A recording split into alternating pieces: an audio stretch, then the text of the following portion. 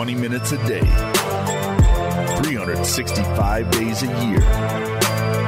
This is the Pack-A-Day Podcast.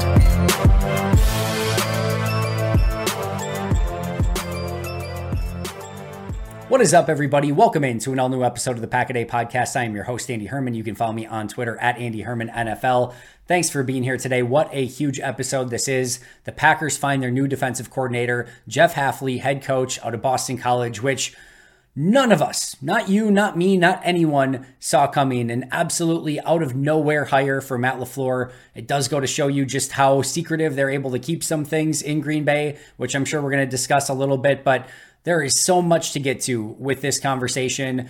We're going to talk about what he brings to the table, his background, and we're going to really go through this in a very similar process to all the other defensive coordinator interview candidates and deep dives that we've done so far. If you've been following along, we really went into all these different candidates and what they bring. I wanted to do it in a very similar way today because even though as I went through it, I knew that he's the defensive coordinator rather than thinking he could be the defensive coordinator like I did with the other candidates, I wanted to use the same process so A, we can kind of compare and contrast, but B, so I could kind of go into this and try to, not have rose-tinted glasses and say, all right, well, let me look at this from a positive standpoint because he is the Packers defensive coordinator. I wanted to use sort of the same process that I went through with all the other ones before knowing who the head or the defensive coordinator was. So that's what we're going to do today. We'll take a deep dive into his experience, what it means for the Packers. We'll break everything down. And guess what?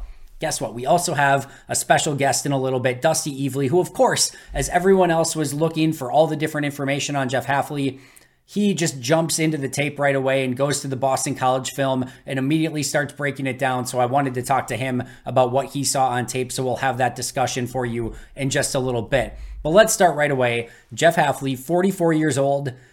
And guess what? For those of you who saw the immediate tweets that were out there of, oh, he's best friends with Matt LaFleur. That's why he got hired. That he doesn't hire outside of his circle of friends. Like he just wants his buddies. First of all, his last hire, Rich Bisaccia, not in his friend group at all. Not even remotely. That was like something totally separate. And he brought in who he thought was the most qualified special teams coordinator for the job. So it's not like he's just hired, buddy system style. That's a Macho Man Randy Savage reference, by the way. But like three of you are going to get that.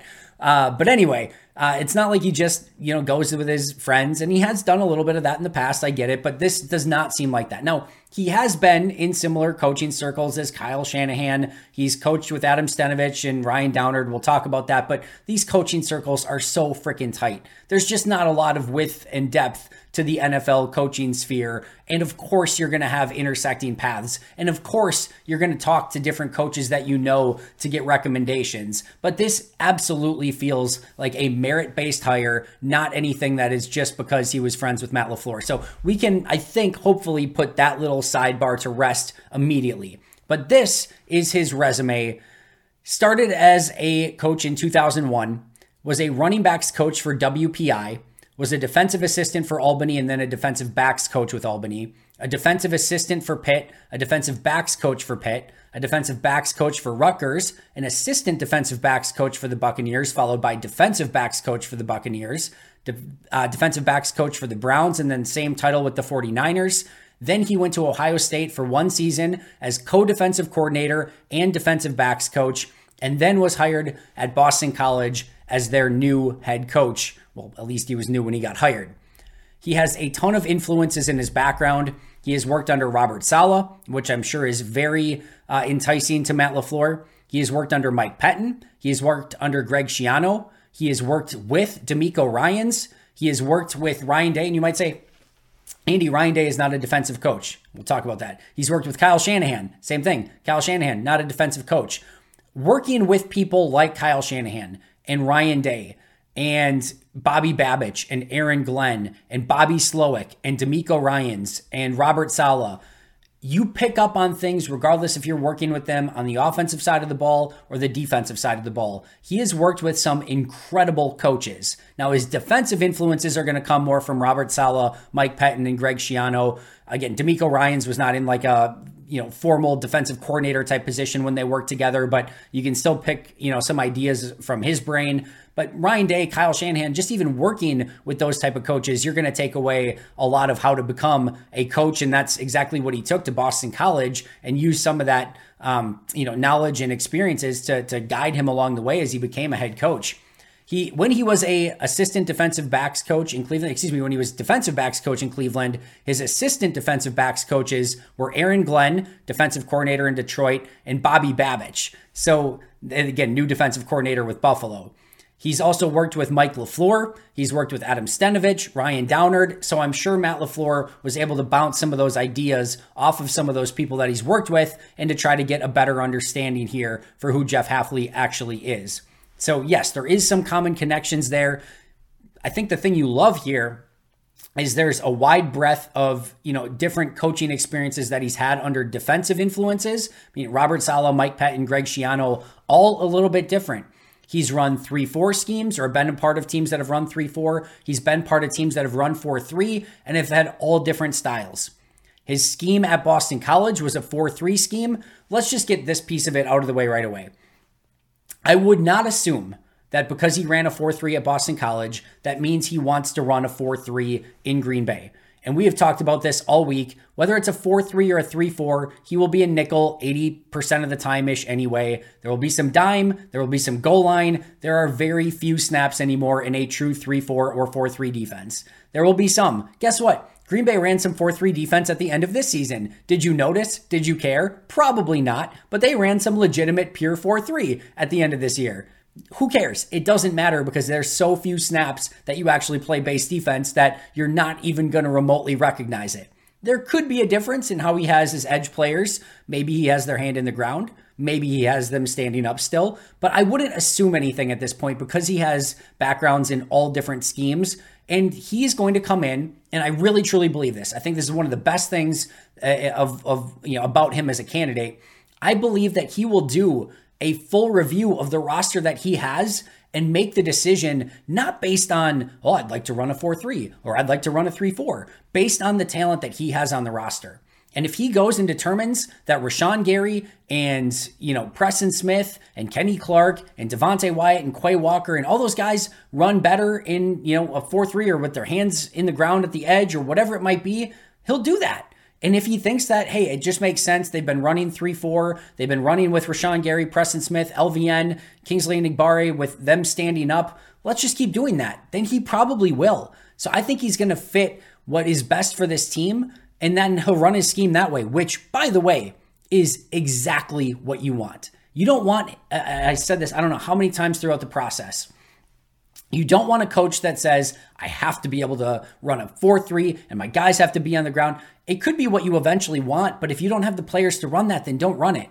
So I do think he's going to come in, evaluate what this roster looks like, and then make the best decisions based off of that. It could be 4-3 or hand in the ground. It could be 3-4 and standing up. We will have to wait and see, but I wouldn't make any jumps to conclusions right now and say like, yep, he's going to run 4-3. They're going to change things up and LVN and Rashawn Gary are going to have their hand in the dirt. Maybe they will. Maybe they won't. Maybe Preston Smith will be standing up and Kingsley Enagbare will be standing up. And when Rashawn Gary and LVN are in, maybe they'll have their hand in the dirt. Who knows? The world's a mystery. It's a beautiful mystery, and I can't wait to find out what he will do. But you know what I think he will do? What's best for the Packers, and I'm excited to see how he ultimately determines that.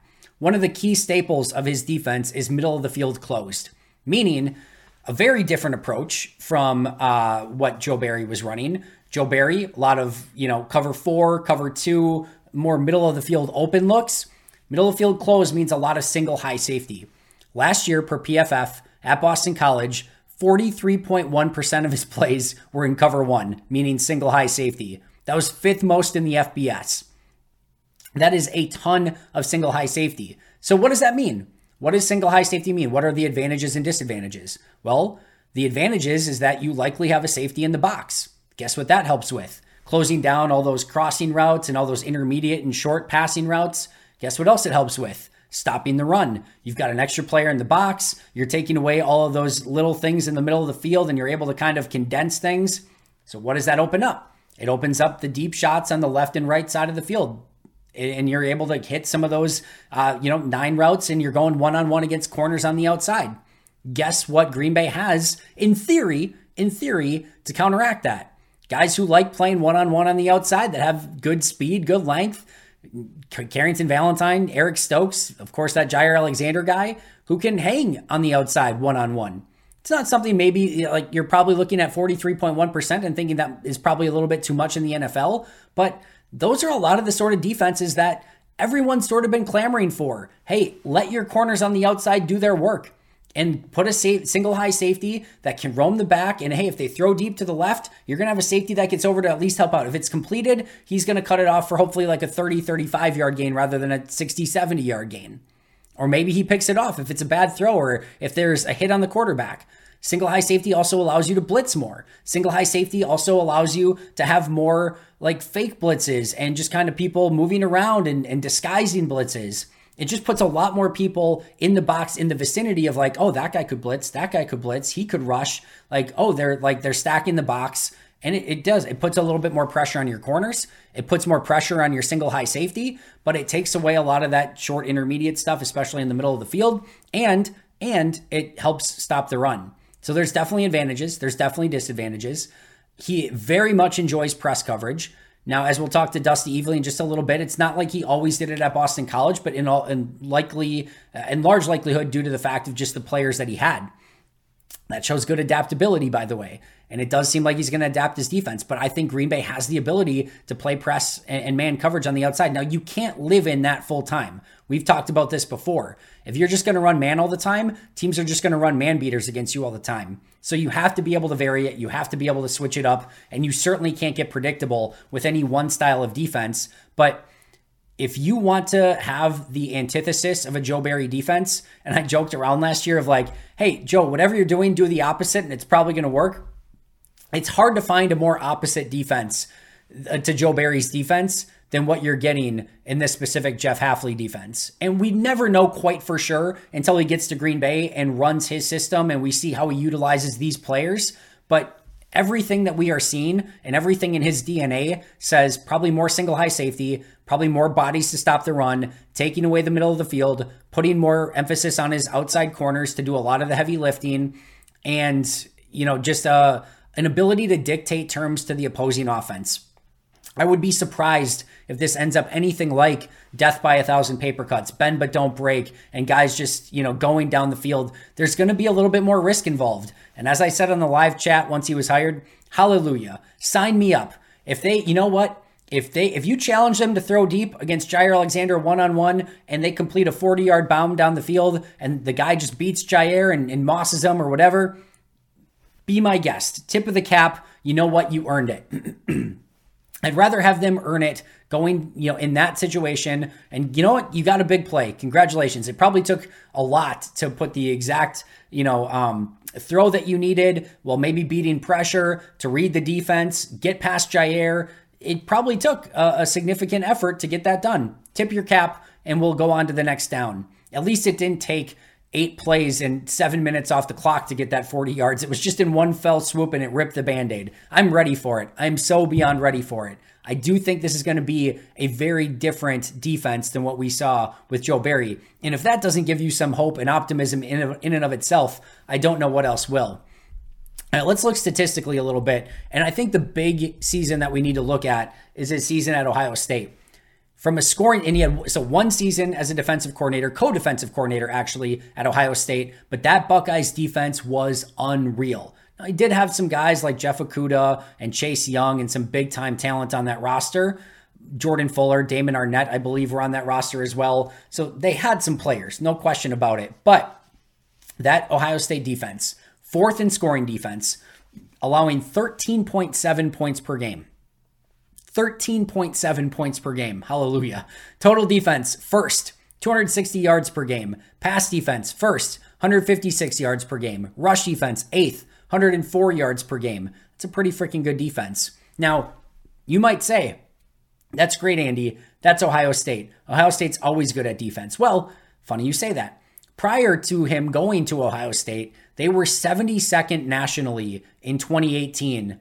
Right before he came. And then they went to number 1 yards in yards allowed per play after that. So they went from 72nd to number 1 in yards allowed per play once he took over at Ohio State as the co-defensive coordinator. Now, the other defensive coordinator gets some credit for that as well, as does the entire staff, and again, some of those very talented players, but they took a significant jump when he took over as co-defensive coordinator. In 2020, at Boston College, his defense moved up 52 spots in total defense. So he has shown the propensity and ability to take over a defense and show legitimate improvement. Now, if you look at Boston College the last couple seasons, defenses haven't been as great. I think talent had a large part to do with that. The transfer protocols and everything that's changed in college football, them getting zapped of some players, there's a lot that was at play there. And no question about it, I think there's probably still some things he would have liked to have done better, but he has shown the ability to take on a big-time defense in Ohio State and make it dominant and to improve a defense at Boston College when he took over there. From a player development standpoint, he's coached players like Jeff Okudah, Jordan Fuller, Damon Arnett, Sean Wade, who really took off at Ohio State. Arnett and Okudah ended up as first-round picks. Sean Wade, Jordan Fuller, both drafted. He worked with Darrelle Revis when he was at Pitt, Richard Sherman with the 49ers, and a ton of great defensive backs. Richard Sherman had a lot of great things to say about him. More on that in just a little bit, but he's shown some ability for player development. He's shown the ability to coach a high-end defense at Ohio State. He has been a head coach. There are a lot of things on his resume that you should like. How I sort of view this is, what has Green Bay sort of been looking for? If you kind of look at their candidates, a little bit more of a young and up and coming candidate. Now, again, he's not like super young. He's in mid 40s basically, but a little bit more of a young up and coming candidate. Somebody who is going to bring fresh ideas, some fresh energy, a different style of defense. But of all the known coordinators, there's one new one. We'll get to that, but they did apparently also talk to Wink Martindale about the position. That was one other piece of news on the day. But Martindale, and at least of the ones that we know now, Martindale and Staley were the only ones with legitimate defensive coordinator experience, unless you're counting, Dirty's defensive coordinator experience in London, which I guess he had that. But for the most part, not a lot of, NFL defensive coordinator experience on the docket. So you are going to be taking a leap of faith with your Christian Parkers and your Denard Wilsons and your Zachary Orrs, that they were going to be able to come in and run a defense and call plays and put together a playbook. It's at some point you could never be quite sure because they never did it before. And that is, you're always taking a leap of faith when you hire a new coordinator, but it was even more so with some of those young up and coming ones that just didn't have the same amount of experience. With Hafley, you are getting kind of the best of both worlds. You're still getting a young enough coach that's up and coming, and again has this energy and I think a brand new style of playing defense for Green Bay. But you have somebody that can also take full autonomy of this defense, who has been a defensive coordinator, who has called plays, who has been a head coach, who has had to make massive decisions for an organization, and now can simply focus on a defense and just taking that aspect of it. And now you have legitimately Rich Bisaccia, who's been a head coach, interim that it may be, but has been an interim head coach who is completely in charge of the special teams, and Matt doesn't have to be as involved with that. You now have a defensive coordinator that can completely take charge of this defensive staff and everything that the defense is doing and doesn't have to get his hands that muddy in the defensive side of things. And then he can focus on offense, he can focus on leading the team and doing all the things that the head coach is required to do on a day-to-day basis and not have to be so stuck in the weeds. And that, I think, allows Matt to be the best at his job. And I think you now have a defensive coordinator who can really take that and run with it, and you can be excited about it. So you have the head coaching experience, the defensive coordinator experience, and some of those great traits that you were looking for in the Christian Parkers and the Denard Wilsons, with maybe just a little bit more of a proven commodity. Not saying it's a guarantee that it's going to work. I'm not saying that he ends up being better than a Bobby Babich or a Denard Wilson or a Christian Parker, some of those guys, but you can at least see the thought process as to why, maybe you live somewhere in the middle between, if Brandon Staley and Wink Martindale are here and Christian Parker and Denard Wilson are over here from an experience standpoint, you get Hafley somewhere in the middle where he's got a good experience, but still has some of those great traits you were looking for from some of the less experienced guys. And it kind of is a melding of everything all together in one candidate. And I do think that one of the things that really attracted us, and when we talked about in the past on Christian Parker, was all those different schemes that he came from, and he's going to be able to put together the best of kind of all of them. I think it's the same thing here with Hafley. I think he is somebody that is going to be able to take the Saleh defense, the Pettine defense, the Schiano defense, the stuff that he's done, and the stuff maybe that Matt LaFleur would like to see him do, and put it all together and hopefully make this tremendous defense in Green Bay for what it needs to be based on the talent that he has on the roster. So I think that versatility and that experience is going to serve him really, really well. Having that experience with different coaches and different schemes, 3-4, 4-3, everything in between should serve him great. So that being said, I want to take a second now to bring in Dusty Evely so he can talk about some of the scheme stuff that Hafley did at Boston College, what it means for Green Bay, and then some of Dusty's overall thoughts on the hire. So without further ado, the one and only Dusty Evely. Hey friends, I'm sure you're all familiar with some of the hassles of finding game tickets at a reasonable price without all the headaches that go along with it. I've been on a bit of a roll lately as I went through one ticketing service that never sent me the tickets, and I had to panically try to get a hold of somebody the day of the game. I had another service that didn't allow me to transfer tickets, so when I could no longer go to the Wisconsin-Iowa game, transferring the tickets was extremely difficult. It was just all so frustrating. That was until I found Game Time. Game Time is so easy to use with a low price guarantee, event cancellation protection, easy to find tickets, and an even easier to use app. Game Time is the fastest growing ticket app in the country for a reason. You can buy tickets in a matter of seconds, and they are sent directly to your phone so you never have to dig through emails and have those same panicky moments that I did the day of a game. So next time you're buying tickets, make sure you snag them using Game Time, stress-free. Download the Game Time app, create an account, and use code PACKADAY for $20 off your first purchase. Terms apply. Again, create an account and redeem code PACKADAY for $20 off. Oh, and Game Time is also a great way to buy tickets for a holiday gift. Just make sure to use code PACKADAY. Download Game Time today. Last minute tickets, lowest prices, guaranteed. Hey there. I'm sure you've heard a ton about daily fantasy sports, but I'm here to tell you that you've never experienced anything quite like Prize Picks. With basketball season here, you can now pick combo projections across football and basketball from the Specials League, a league created specifically for combo projections that includes two or more players from different sports or leagues.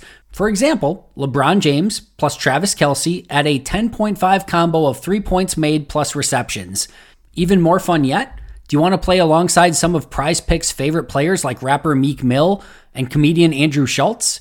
You can now find community plays under the promos tab of the app to view entries from some of the biggest names in the Prize Picks community each week.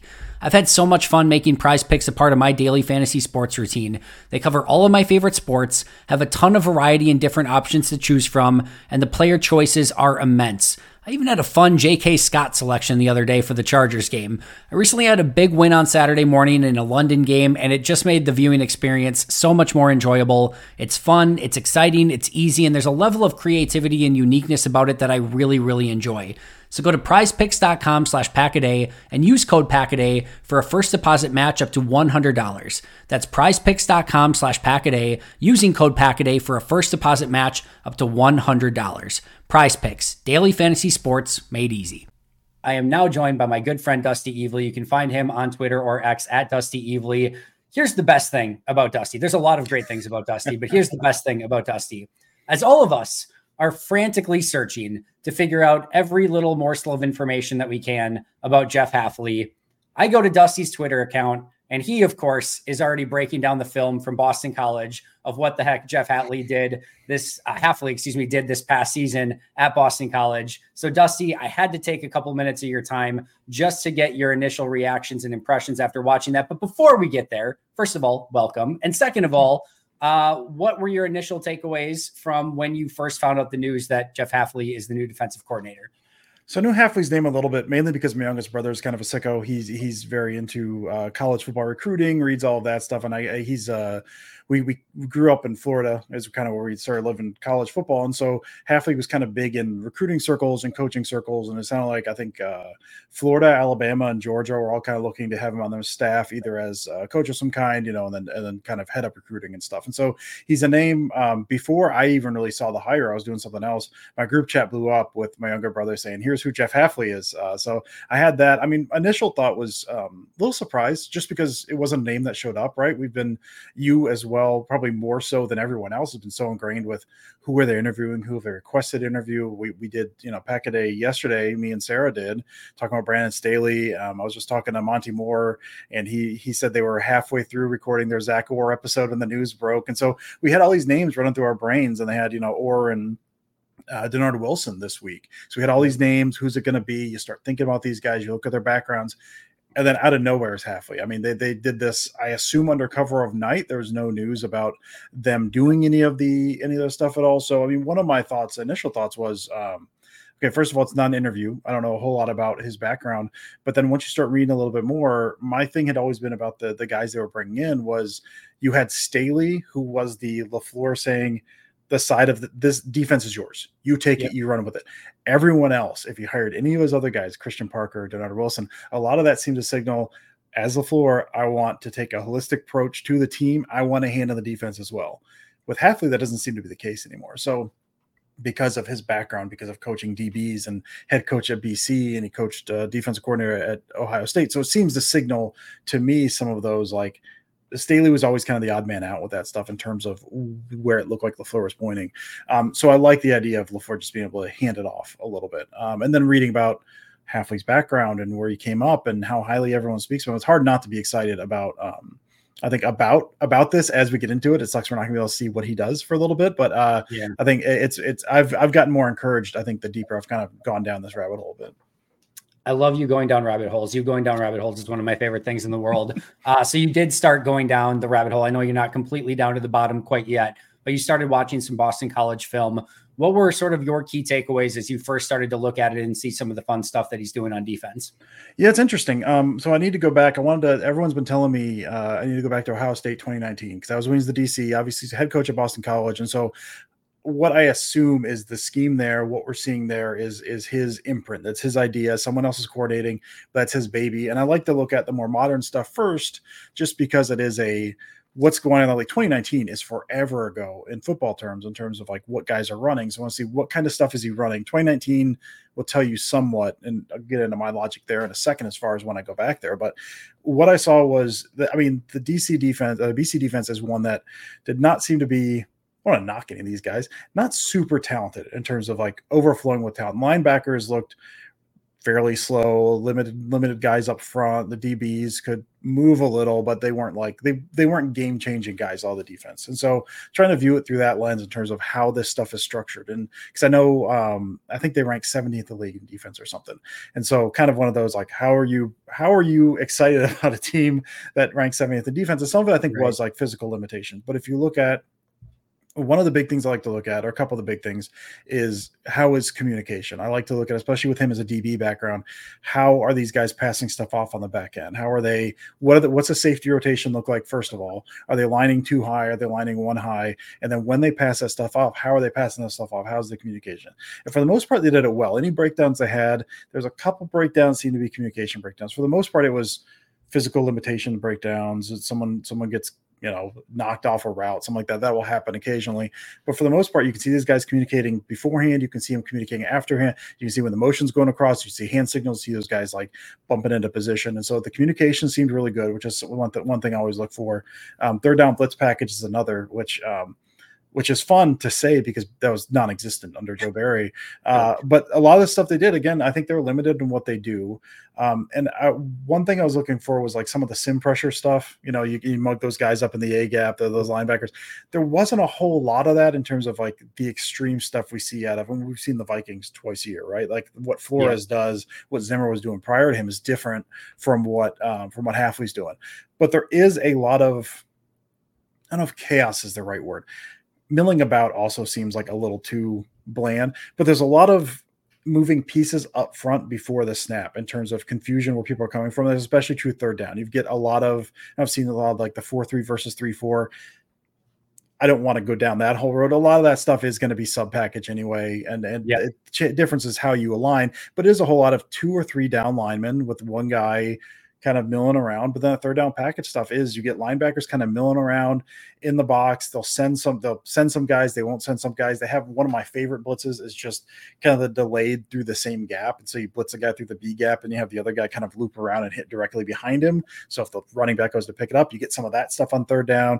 You're mixing up who's dropping from where. So you get the blitzes coming from one side. You have one. It could have been an interception if the D lineman would have seen it a little better, where it's not quite in fire zone because coming from different side of the field, you're plugging a different gap than what you're vacating basically. But you get a lot of kind of like defensive linemen dropping off and replacing. You get a 3-man rush that looked like a 7-man rush. And so you get, he was very good at dialing up these free rushers, especially on some of those third down blitz packages. So I mean I think a lot of that was, again, some of that front seven stuff is very interesting because it wasn't, I think my initial response was it's not as aggressive as what I've seen. Again, what we saw from Flores, what McDonald was doing up in Baltimore this year, where it is that kind of aggressive mug and drop. Like it wasn't that, but they did a really good job, I think, of one of the other things. I don't know how to judge a good coach, right? Aside from like there's some results and you look at the communication stuff, but one of the things I like to look at is communication back end, but I also like to look at how long, if they're trying to disguise something, do they hold that disguise? Can they hold that disguise? And they did a good job doing that for the most part. Again, it's not super aggressive, but they're holding that until the snap, which then creates that doubt in a quarterback's mind. So I think we'll see. I liked a lot of the games they're playing up front. I like that third down blitz package stuff. I liked the back end of the defense. They did align, I think this past year, a little more than in the past. They aligned in a little more as kind of split field, 2-man high coverage stuff, but the way they kind of got to that was interesting. And he does play a lot of single high predominantly, but the way they get to some of this stuff is very interesting. And it seemed like it was all pretty sound. Again, communication seemed good. The stuff they're doing made sense. Guys were in the spots they're supposed to be in, and everyone, when they had to pass off assignments, they passed it off well. So I think, and again, some of it, and now I want to go back to Ohio State, because the Ohio State stuff is then like, I'm looking at this and I saw, I guess my last point is I'm talking a whole lot here, Andy. I apologize. No, do it. There's what I saw was like, he plays out of press man. I didn't see a ton of press man. And I think some of that is just due to who he had, but even though it was not press man, there was some aggressiveness to it. It's playing off, but they're not playing. It's not 8 yards off on 3rd and 7, right? They're playing 5 or 6 yards off, squat down, looking to drive down when they can. And I say that, but like they drive down without getting out of position. So they will still be in good position to recover if need be. So even if they're not press man, even if they're not misaligning, because there was early in the season, it seemed like they tried to do a little bit more press man and they weren't very good at it. And so they kind of started pulling those guys off a little bit, which to me speaks of a couple different things. It speaks of like, it's not, we run this no matter what. It is my guys can't run this, which means we're going to run something that makes sense for our guys, but we're still going to be playing downhill. We're still going to be playing aggressive. And so I'm curious, going back to 2019 Ohio State, which again is like forever ago in football terms, if you've got dudes playing for you, how does that change the picture? Is it still the same system? Does it still look the same, but you're able to do different things just because the dudes you have out there, which obviously translates to who the guys they have in Green Bay and what that might look like. But I think just in terms of overall structure, I was impressed. I liked the third down blitz package. I liked the games up front. I liked the way he was kind of moving stuff with alignment, and everyone seemed like they were on the same page, which is, I don't know. It seems like a low bar to clear, but it's a bar to clear. And it seemed like they did it. So it is a bar to clear. So you're telling me that you're allowed to change your philosophy and your the way you want to play defense based on the roster that you have? Listen, I understand it sounds like witchcraft. I get it, Andy. I really do. But yeah, at some teams, some guys do like to do that. It's crazy. That's amazing. You mentioned a lot of single high. 43.1% of plays last season per PFF on defense were in cover one. That's a lot. That was 5th most in the entire FBS. So that is a ton of single high safety. That'll be something that is interesting and obviously a lot different from what Joe Barry did. I think my last question for you, and I know, again, you're still kind of digging into this, but one of the things I watched an interview that he just recently did, and one of the things he said, I want to play, a lot of middle of the field close, a lot of single high safety. But he was very cognizant of the fact that, hey, this is college football. Obviously the hashes are different. You get some unbalanced stuff. It's a different game. Quarterbacks, sometimes they are just a little bit more athletic based rather than throwing down. It's just a different game.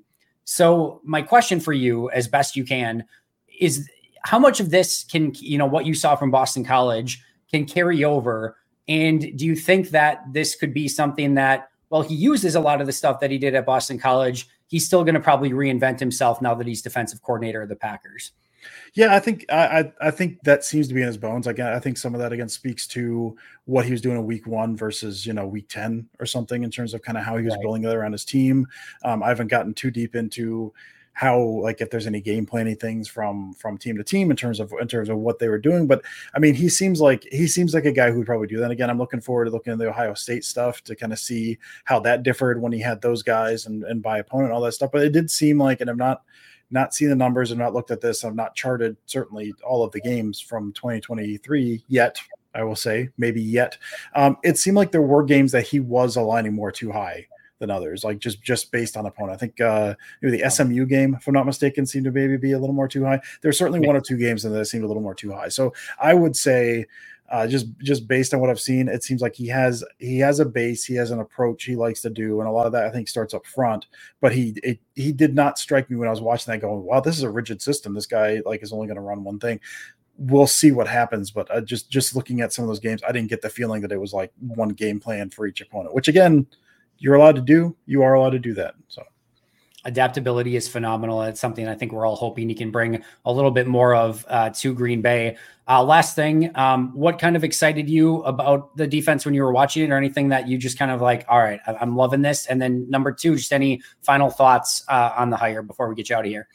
I'm really excited about Quay. I think what he was doing with the linebackers was really interesting. Again, some of the mugging, but not quite mugging. Some of the way they would play at the line and then get depth post snap. And so I was joking with someone earlier. I swear to God, one of those linebackers was 290 pounds. Like they were not working with like, cream of the crop linebackers there at all positions. So I'd say, but some of the depth they want to get post snap, it reminded me a lot of what the Niners like to do if you watch that team and how they like to get depth with the linebackers, take away the middle of the field, play downhill with those guys while still creating chaos up front. It seemed like he's got that in his bones in terms of what he wants to do. And it's hard to look at that and not think like, boy, Quay's going to be really good at this. So I think some of the third down blitz stuff, creating confusion up front, creating those one-on-ones, and then, seeing who's going to blitz and creating some confusion there, and the depth that they get with those linebackers. Those are the things that really, I think, more than anything, I think each game I was watching going, like, Quay, if Quay hits with some of the flashes he hit this past year in this system, this seems like this could be a system that could be very, very good for him in the middle of the field. So I'm really excited about that. And what was the other question? I missed it, Andy. Just any final thoughts, like overall on the hire? No, I'm excited. I'm optimistic by nature. You know that about me. So I look for the good. I know there's going to be some bad as well, but I'm my only bad at the moment is that we don't get to see it right away, that we have to wait a little bit. But I was knee deep in going into Staley, and then I was looking at the Ravens defense because I thought it was going to be Wilson. Out of the back of my head, it's going to be Wilson. So shifting, I mean, you can never be sure when you go from college to the pros, but I think as watching this, just going, you can see some of these guys translating. You can replace like that slow D end with Rashawn Gary, and you can just say like, okay, what does this look like if you get some of those guys? And I'm not hyped because I've been burned for the past 3 years. And so we'll see what happens on that front. But the more I watch, the more I read, the more hopeful I am about what this defense is going to look like next year. I'll trust the defense when they give me reason to trust the defense. I'll be excited about the defense once I'm have the ability to be excited about the defense. But I'm overly optimistic with you about the hire. I can't wait to see it in action. The best cameos in the world are Dusty Evely cameos. Dusty, thank you so much for joining me for a couple of minutes to chat about Jeff Hafley and this new defense. Tell all the good people where they can find you really quick. On Twitter at Dusty Evely. I'm a little quiet during the off season here. I'll resurface at some point, but I'll shout about whatever I'm working on over at Dusty Evely, I'm sure. You know he's doing a deep dive somewhere, and it's the best stuff in the world. Make sure to go give him a follow. Appreciate you a ton, Dusty. Thanks, Eddie. Appreciate you, brother.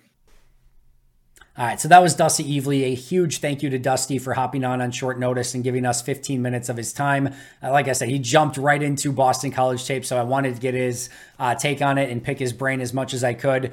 You, of course, can follow him at Dusty Evely on Twitter or X. Make sure to do that. He's the absolute best. So, Dusty, appreciate you a ton. All right, so let's jump into what people have said about Jeff Hafley and some of the best quotes and just other miscellaneous information that I found. So first of all, this was from Bill Huber's article, which just cracked me up. So he got quotes from 2 anonymous scouts. And to be fair, like, scouts are an interesting breed. Some of the stuff that they say about players and coaches and GMs, they're all over the place. Like, never really trust a anonymous scout ever. It's just the most bizarre stuff you will ever see from time to time. Like there's stuff that they say, like, I think that most of those guys are probably great at like scouting individual players, but man, some of their thoughts on like the overarching stuff in the NFL that you will see in like McGinn's articles when he gets all these, quotes from scouts, it is off the wall sometimes. But these were the two quotes from two different NFL scouts, again, per Bill Huber. One, he's a really good defensive coach. Don't let his track record at Boston College fool you. That was number one. Number two, man, not a good choice. Those were the two anonymous quotes. And Huber responded back to me when I tweeted back at him of how amazing those quotes were. And he's like, just like anything else, nobody knows anything. And it was just great. But I talk about the duality of scouting and what people think of a coach or a player. Everyone, of course, is all over the place. Nobody freaking knows. We're all just spinning around this globe, not knowing anything, especially when it comes to football. Dan Orlovsky says, heck of a football coach. Packers defense will be much more aggressive. Richard Sherman, this was a quote from when they were together in San Francisco. Quote, his preparation is some of the best I've seen. I've had some great defensive back coaches, some great defensive coaches and defensive minds, and he's right up there with his preparation and how he breaks down film and how easy and simple he makes the game plan sound and how easy he makes it for guys to understand. He paints a very vivid picture of what you're going to see, and it's all about executing. And then recently, after he found out that he's going to be the defensive coordinator in Green Bay, he said, quote, he's going to be a great fit. Per Eric Eager, who is, of course, a data analyst, he used to work for PFF, he said, quote, one of the first things that Jeff Hafley did when he got the Boston College job was stop by the offices in Cincinnati to see how he could help his staff better prepare for games using data. If you're somebody who likes the analytical side of things, this is a great sign. We talked about with Brandon Staley how he is extremely far into the analytics.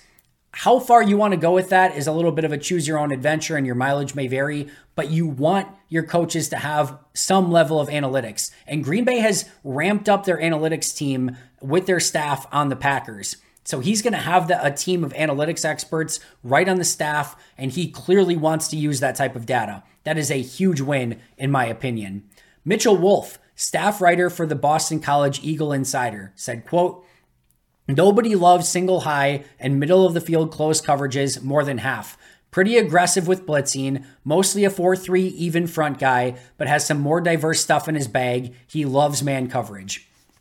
I will say it once again. You cannot get further away from Joe Barry and his style of defense than what this is. He likes zone. He likes man. He likes middle of field open. He likes middle of the field closed. He doesn't like blitzing. He likes blitzing. He doesn't like press. He likes press. It is night and day different. And I think, like I said earlier, you should all probably be pretty excited about all of that.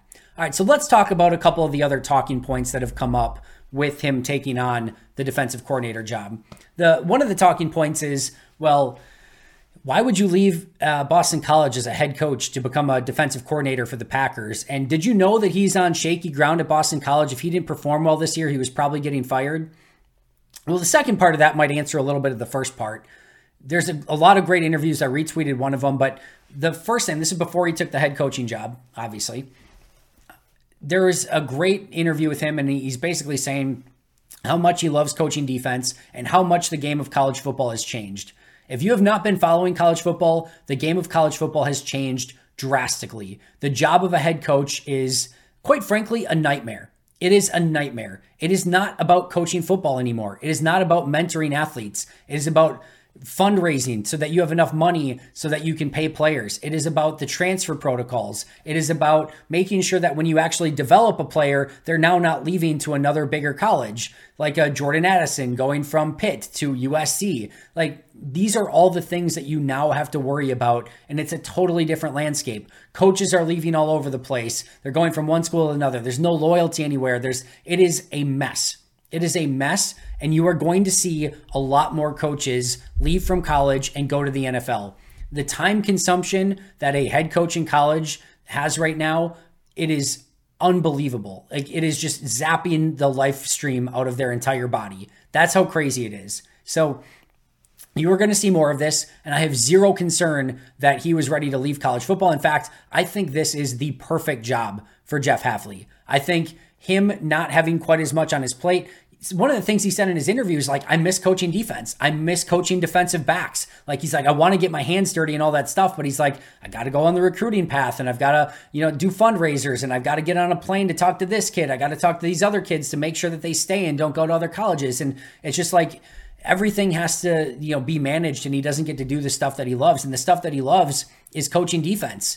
And that's what he's going to be doing in Green Bay. And instead of being pulled in a million different directions, he is now the CEO of the Packers defense and can focus solely on that. And I think he is just going to be honed in and zoned in and so happy to be doing that. I have zero issue with him leaving Boston College. I have zero issue with him being on shaky ground as a head coach. Boston College is a tough job. And, he had decent success there, some decent seasons. The talent that you're going to get at Boston College right now with the changing landscape of college football is really, really tough. I don't care at all. I think you go back to his defensive days at Ohio State and that season and what he's done as a defensive backs coach in the NFL, that would guide me more. Plus, I love the fact that he has head coaching experience. I think that is a value add, not anything that takes away. So no issues with that. The next talking point that came up was, and the initial report was, it sounds like Green Bay is going to be keeping their defensive coaches on staff, and many, if not all, and that's who's, Hafley's going to have to work with. Well, per Tom Silverstein, in his most recent article, said Hafley's hiring will likely mean some changes on the defensive staff. LaFleur has told the assistants they are free to explore other options, but he probably will have to sit down with Hafley and find out how many coaches he wants to bring in from the outside. So per Spoon, it sounds like Matt is open to Hafley bringing in his own guys. Now, he's worked with Ryan Downard in the past, so it would make sense, logically, of you probably just keep Ryan Downard on staff. Now, he maybe doesn't have to, maybe doesn't want to. Who knows what that connection is? But there could be clear and obvious synergies between some of the people who are already on staff and what Jeff Hafley wants to do. If not, it sounds like, per Spoon, that they will potentially have the option to maybe move on from some player or from staff members and maybe have Hafley bring in some of his own guys. I don't have a huge thought process on this one way or the other. I do think if you're making somebody the CEO of the defense, that they should be able to hire their own guys. I don't think you say, hey, you get full command except I get to hire all of your staff members. It doesn't make sense. But I think if there are logical coaches that make sense to keep and Hafley's cool with it and thinks that that works well, then by all means, then do that. But if there's potential issues where, one outside linebackers coach is maybe well-versed in 3-4, guys standing up, and now you're going to run guys with hands in the dirt and it doesn't match up, then you change it. But it does sound like Matt is open to changing if there needs to be change, and we're just going to have to wait and see how that plays out and if there are actually any different changes on the defensive side of the ball from a coaching standpoint. Another thing that I want to talk about here is with him playing more single high safety, this changes the importance of the safeties drastically. Cover two, or like keeping your safeties deep, I'm not saying it's easy. It's not. And you do have to have a skill set where you can come up and tackle and take aggressive angles and the right angles and be a good tackler in the open field. Number one, Green Bay wasn't great at that anyways, but I will argue that when you're playing your safeties deep, that's the easiest version of safety to play. You don't necessarily need the big time safeties because you're just taking away your area of the field. You don't have to have the sideline to sideline ability that you're playing single high and you have to be able to get to both sidelines. You just have your half. So it doesn't necessarily mean speed is quite as important. You maybe don't have to have you're not maybe changing up your looks pre and post snap quite as much between the guy who's playing in and the guy who's playing deep. You may not have to scream back from, if you're the safety that's down in the box to go play your side of the field. There's just a little less responsibility. You're probably not playing as much man coverage in the too high safety look. There's just a lot of different things where I think that's the easiest version of safety to play, and you can probably get along with marginal players a little bit more. With the single safety look, if they are going to play more of that, the single high safety is going to have to be somebody that probably is just not on this roster, or at least wasn't last year, and they're going to probably have to go shopping for that player, whether that be an early draft pick or whether that be a big-time free agent signing. That is going to become a much, much more important piece. Now, the box safety, those guys you can find a little bit more. That I'd be less concerned about. I think you can find somebody who could play that role. That I'm not saying that's easy either, but I think you can find that. But I do think the player that you intend on playing that single high safety is going to have to be a big upgrade from anything the Packers had in that safety room last season. So keep an eye on that. I do think that position is becoming much more important. The good news, there's a lot of really good free agent safeties, and Green Bay should, and I think will be looking at those. The draft, unfortunately, Daniel Jeremiah, no safeties in his top 50 on his initial draft board. That's not a great sign for needing more safeties, but the free agency class is pretty solid from a safety standpoint. Another talking point. Well, this is on Matt LaFleur. And if he screws this one up, if Jeff Hafley's not good, he's fired. Fire that guy. Okay. All right. First of all, Jeff Hafley hasn't even had a day on the job yet. We don't know what he's going to bring to the table. There's a lot of situations where Hafley is fine.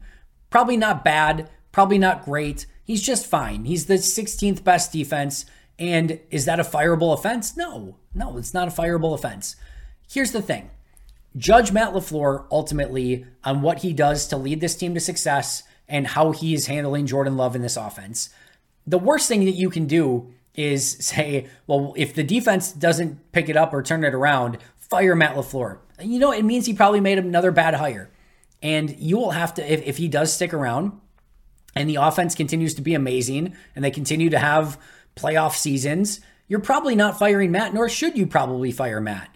But you probably need to have a conversation with him on who he's hiring as defensive coordinator, and you probably need a different process. But no, I don't necessarily think if Jeff Hafley fails and everything else goes right, maybe Rich Bisaccia and the special team steps up and the offense continues to be amazing, just moving on from Matt because he picked the wrong defensive coordinator, I think is the wrong move.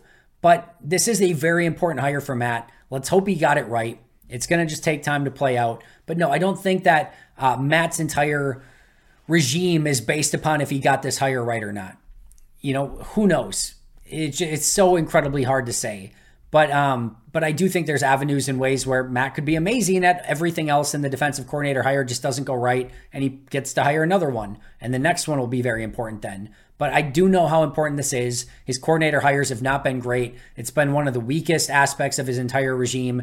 And this needs to be a big hire for him. So I agree that this is a massive hire. I don't think we're anywhere near needing to make a referendum on Matt LaFleur based on this one hire yet. So I'm not willing to go quite that far. Some final thoughts on this move. Guys, I legitimately think that this is a good hire. I really do. This is not rose-tinted glasses. This is not me being just optimistic Andy. I legitimately think this is a good hire. Let's go back. And you might say, well, what are you basing that on? Let's go back. Before I did my deep dives on any of the coordinators, I did my traits episode and my wish list. What I would like to see from this defensive coordinator. So these were my 12 things that I put on this list. Number 1, a teacher.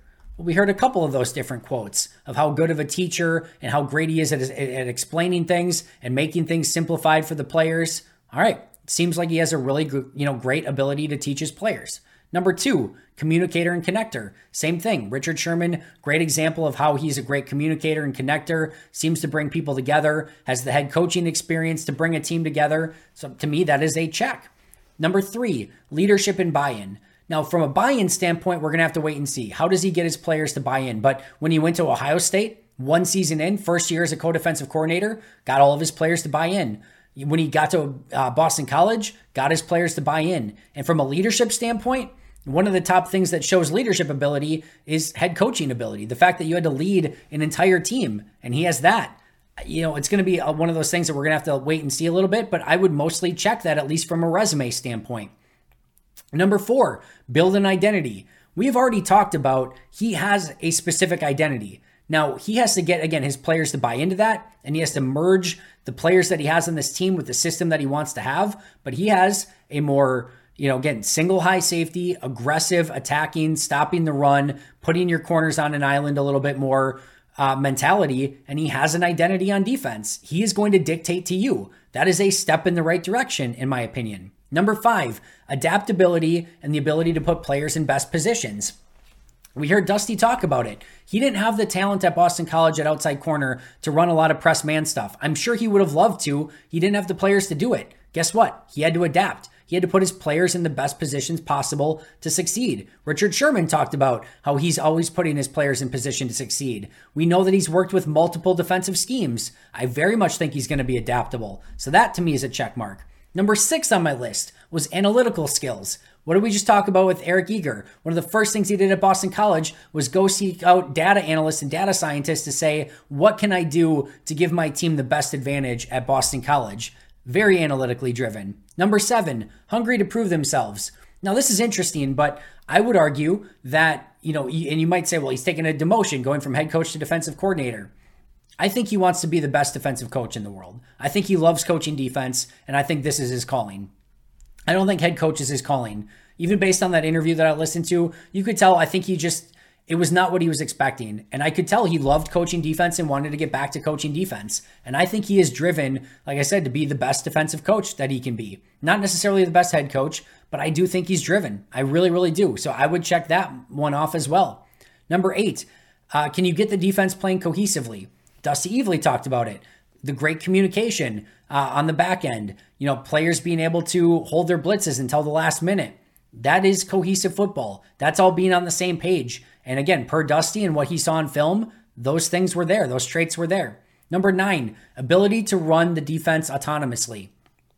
And these were some of the questions that we had with the Christian Parkers and the Denard Wilsons. Would they be able to come in and just run it, not having that experience? He's an experienced head coach and a defensive coordinator who's done all the things that you need to do. I think you're going to be able to give him complete control of this defense and have him be the CEO of that defense. That to me is a check. Number 10, synergy with Matt LaFleur and the coaching staff. Now we know, again, they're not best friends, but it does seem like they've had some connections through coaching circles. I'm sure he vetted it with his brother who worked with him, with Adam Stenovich who worked with him, with Ryan Downard who worked with them. And it sounds like he's going to be able to put together maybe some of his own staff as well. So that to me, it looks like already there is a synergy there. And it sounds like they're probably going to be on the same page pretty much from day one. Number 11, a team first mentality. Go listen to some of the videos on how he coached the team. Trust me, this is a coach with a team first mentality. He's not looking to get promoted.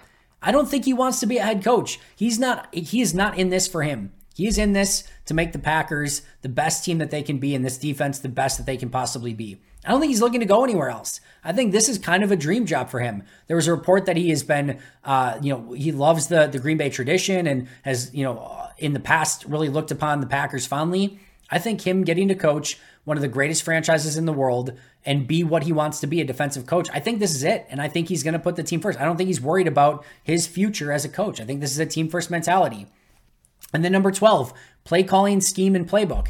He's done play calling. He's put together a scheme at Ohio State, although with a co-defensive coordinator, but he's put together a scheme at Boston College as well. And he's got a playbook put together. He checked every single one of my boxes that I put out there prior to even knowing who this guy was. So I legitimately, I'll say it one more time, I believe that this is a legitimately good hire based on the resume, based on listening to him talk, based on everything that I've read about him, everything that I've seen. I'm excited. What Dusty said about what he saw on the Boston College tape, I think this is a legitimately good hire. How I would have ranked him, I probably would have ranked him in a similar category. I think I liked Bobby Babich a little bit more. I think I liked Christian Parker a little bit more. I think I liked Denard Wilson a little bit more. You know what that means? Absolutely nothing. I liked him more than Staley. I liked him more than Dirty. I liked him more than who was the other one? Zach Orr. You know what that means? Absolutely nothing.